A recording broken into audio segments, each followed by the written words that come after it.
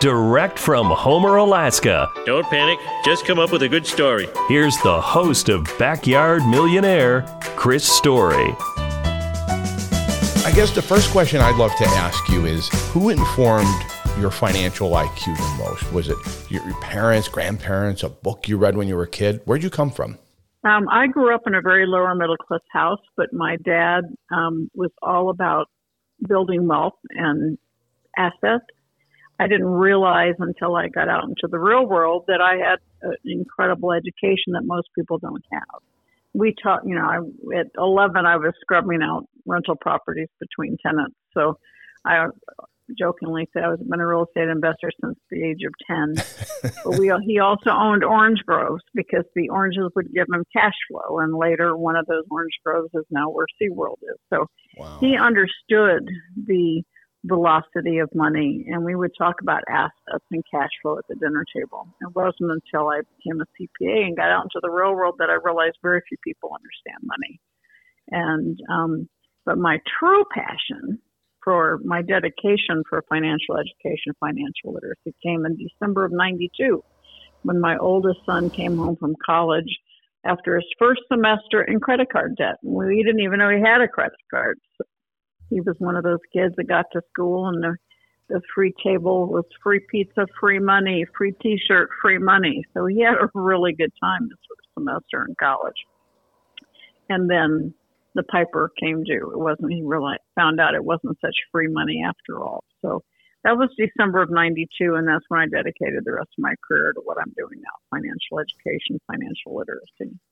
That's amazing. And I was just going to say, the rest of your career, you're at a stage of your career, you don't have to be doing this. You choose this. And now I understand, because that was going to be another question I asked, is why are you doing this? You could be on your ranch. You could be doing anything you want to, and yet you are still giving. And I guess maybe I could answer my own question by hearkening back to something your father said to you every single day. Have you added value to someone's life today? And so maybe that all ties together. Yep, you've been doing your homework. That's right. He told me, people ask me what my, pieces of advice are, and that's always one of them. I grew up with him asking me that every night. And, he's been gone for 18 years, but I still ask myself that every night. And wouldn't the world be a better place if everybody wanted to add value and not take it? Absolutely. Absolutely. And we have to know and come full circle. Obviously, your son got out of credit card debt, but when you look back at that moment in 1992, doesn't it feel like a lifetime ago? And yet at the same time, kids are still offered credit cards today. Yeah, I'm as passionate about it today as I was back then. But I think what's more important today is that we are seeing a change. Now 25 states. Now back then, very few states had personal finance, but now 25 states have already implemented or are on the way to implementation of a required semester class in personal finance. Unfortunately, Arizona is not one of them, and so I'm back at the state board. I've actually been testifying to the State Board of Education, trying to get them to do that. But I've been at the national level, different countries, different states across the country, continuing to sound the alarm and the horn that we need to prepare our children for the economic world they face. What role, if any, would you say that luck has played in your life, either with money and finance or relationships or both? Luck is when preparation meets opportunity. I think if you continue to work towards a definite purpose and you keep your eyes open, you will spot those opportunities that can be viewed by others as luck. But and success is really not dollars and cents. It's how you feel about yourself when you look in the mirror. And you're right. I don't need to be doing what I'm doing, but I also don't call what I do work. When you love what you do or you're dedicated from a purpose perspective, it's not work. So. Yeah, that's amazing. And I just recently read, I wish I could remember off the top of my head, Sharon, maybe no, it's $100 billion, I believe. There's an inordinate amount of money that is spent on lottery tickets in America every year. And it's predominantly, it appears to be, those dollars are coming from people that can least afford that kind of an expenditure in their life. And yet at the same time, maybe they feel like that luck is their only grab at the apple or the brass ring or their rung to the ladder of life. What would you say to anybody who's really counting on, quote, luck or winning the lottery? Well, that's not the smartest move when it comes to money. I always tell people, even when we're talking about digital currencies today, I said, don't put money that you need to eat in there. Consider it a form of entertainment. People who buy lottery tickets, the world of luck is definitely stacked against you when you buy a lottery ticket, but that doesn't mean it's not something that gets the adrenaline flowing and people excited, but it's like going to Vegas, right? People go to Vegas and they say, well, I'm going to spend $100 and when I'm done, I'm done. That's my entertainment budget. Versus those who go, next hand, and all of a sudden they find themselves thousands of dollars in debt. So it all comes back to mindset. What is your mindset? Because what happens is those people with lottery that are addicted to the lottery or gambling, they truly have a scarcity mindset. And the vast majority of us are raised that way because we're not taught about money. We're raised with things like save for a rainy day, pinch your pennies. We can't afford it. Money doesn't grow on trees. Every one of those things is negative. So you grow up money negative, money negative, money negative. No wonder we end up developing a mindset of scarcity, and it's in our subconscious. So it's not something you can just snap your fingers and have it go away. You have to actually pay attention to that and start reprogramming your brain. Instead of saying, I can't afford it, say, how can I afford it? Because that triggers your entrepreneurial spirit. It triggers your subconscious. It's not a negative statement. You say, I can't afford it. You just want to turn off the lights and get under the covers. But if you say, how can I afford it? It triggers that entrepreneurial spirit in your subconscious and it goes to work trying to help you figure out how to do that. And so you open your mind to the possibilities. And that's why if you live scarcity, you have blinders on. You're looking down. But if you trigger that abundance mindset, you open your eyes and you look up for opportunities so that you can buy, build, or create assets. My favorite word on earth, Chris, is assets. And what are they? Assets put money in your pocket. So income producing assets, you are financially free when the income from your assets exceeds your monthly expenses. It does not have to be millions of dollars. When I met Robert Kiyosaki, he had 2 small apartment complexes. He was making $100,000 a year in passive income. His living expenses, he lived in a 2-bedroom condo, were like $35,000, $36,000 a year. He was financially free at $100,000 of income. That is the message that I wanted to share with the world. That is the message that everybody needs to hear. You don't have to be a billionaire to be financially free. Start buying, building, and creating income-producing assets. And what are those? Businesses, real estate, rental real estate, paper assets, stocks, bonds, mutual funds, commodities, intellectual property, where you write a book or you create a program or you make an invention, where you own the property generated from your mind. And that is where you can start. Once you create it, the asset becomes your employee. It works for you. And that's when you get your time back. We can make money, lose it, and make it back. But once our time is gone, it's gone. And so do you want to live into your future self being hindered to a paycheck? Or do you want to have your time freed up so you can enjoy life? And at the end of the day, I tell people it's not what you do for your paycheck that determines your financial future. It is what you do with your paycheck that determines your financial future. With every dollar you receive, you have a choice.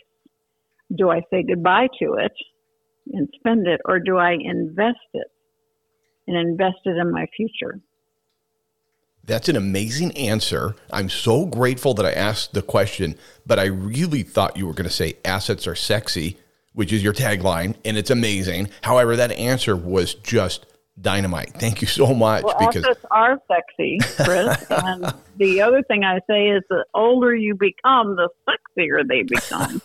So. I agree. You mentioned Robert Kiyosaki. People know you around the world as being the co-author of Rich Dad, Poor Dad, and really helping build that into a global brand. Maybe people are less aware, although it's gained a tremendous amount of traction, your involvement since 2008, if I'm not mistaken, with the Napoleon Hill Foundation. Question, when did Napoleon Hill's work first enter your life? When did you discover him? Great question. I was 19 in college and I read Think and Grow Rich. I did not really understand the impact on my life that book would have until I was probably in my 30s. But yeah, what an incredible opportunity. I made the decision to leave the Rich Dad organization because we were no longer aligned in our personal missions in March of 2007. And did not know what was in the future for me. And I tell people, and I share this story with your listeners, sometimes you have to close the door for other doors of opportunity to open. I made the decision to leave height of our success. People thought I was absolutely crazy, and there were times when I thought it was crazy, but I knew I couldn't stay there just from a personal mission perspective. And so a few months later is when I got the call from President Bush to be on the first President's Advisory Council for Financial Literacy. I served both Bush and Obama. Would not have had that call had I still been at Rich Dad. And March of 2008, as you mentioned, is when I got the call from the Napoleon Hill Foundation. Now, as I said, I've been a huge fan of Napoleon Hill's work, but to have the call, after having built the world's largest personal finance brand, and then to be asked to step in to the world's largest personal development brand, to help reinvigorate its teachings, because we know what was happening to the economy in 2008, nothing good, right? Mm-hmm. And so they wanted to reinvigorate Napoleon Hill's teachings because many people didn't know who he was and had never heard of the book. And so what an incredible honor I had I wrote 3 Feet from Gold and then Outwitting the Devil, which was hidden away for 73 years. I brought that out to the world. Then I wrote Think and Grow Rich for Women and Success in Something Greater, all in cooperation and in close alignment with the Napoleon Hill Foundation. Fantastic books, all of them. And 3 Feet from Gold is such a terrific story. It's a I don't want to call it a parable, but it is. It's a narrative story that folds into it the teachings of Napoleon Hill in a way that you can read it again and again and read it with your family and or suggest it to anybody and have it have a big impact on your life. I love that book. You mentioned Think and Grow Rich for Women. In my life, just kind of a quick summary, my mom and dad built companies together, built their businesses together. My wife and I built our companies and our investments together. I have the greatest accountant I could ask for in Carrie Herndon, a woman. I think women get finance, but yet at the same time, I'm curious as to what you want women and the women of the world to know about business and financing, because I know that's a big mission of yours. Yes, it is. Absolutely. In fact, I have a new book that just released called How Money Works for Women, Take Control or Lose It. Because, women we are better investors, but we also get into analysis paralysis and we have a great more fear. And historically, women tend to abdicate the financial responsibility. And so what happens is you end up having your husband pass away or, heaven forbid, you get a divorce and the woman has no credit in her own name and she's literally drops her standard of living 27%. And so I'm trying to sound the horn for women to take control because we already control 60% of personal wealth. And by the year 2030, we will have $30 trillion under women's control. So with that comes responsibility to educate ourselves, to understand money, to understand how to receive it, big one, how to receive it, how to invest it, how to grow it, how to preserve it, and how to create generational wealth. And we are still behind the 8 ball in taking charge of owning our financial life. And I'm again standing on the mountaintop, trying to wake women up. Because what happens is when you have a problem, a setback, you feel like you're the only one that has it, and you're not. So this new book, How Money Works for Women, I take women from every decade of life, from 19 to 86, and talk about the various things that women face, including, going to college or starting, planning for a wedding, starting a business, having a special needs child and having to readjust how you earn income, escaping an abusive marriage and starting over with children. Then I talk about having a 25-year marriage, looking forward to retirement together, and your husband asks for a divorce. What do you do? How do you take care of yourself?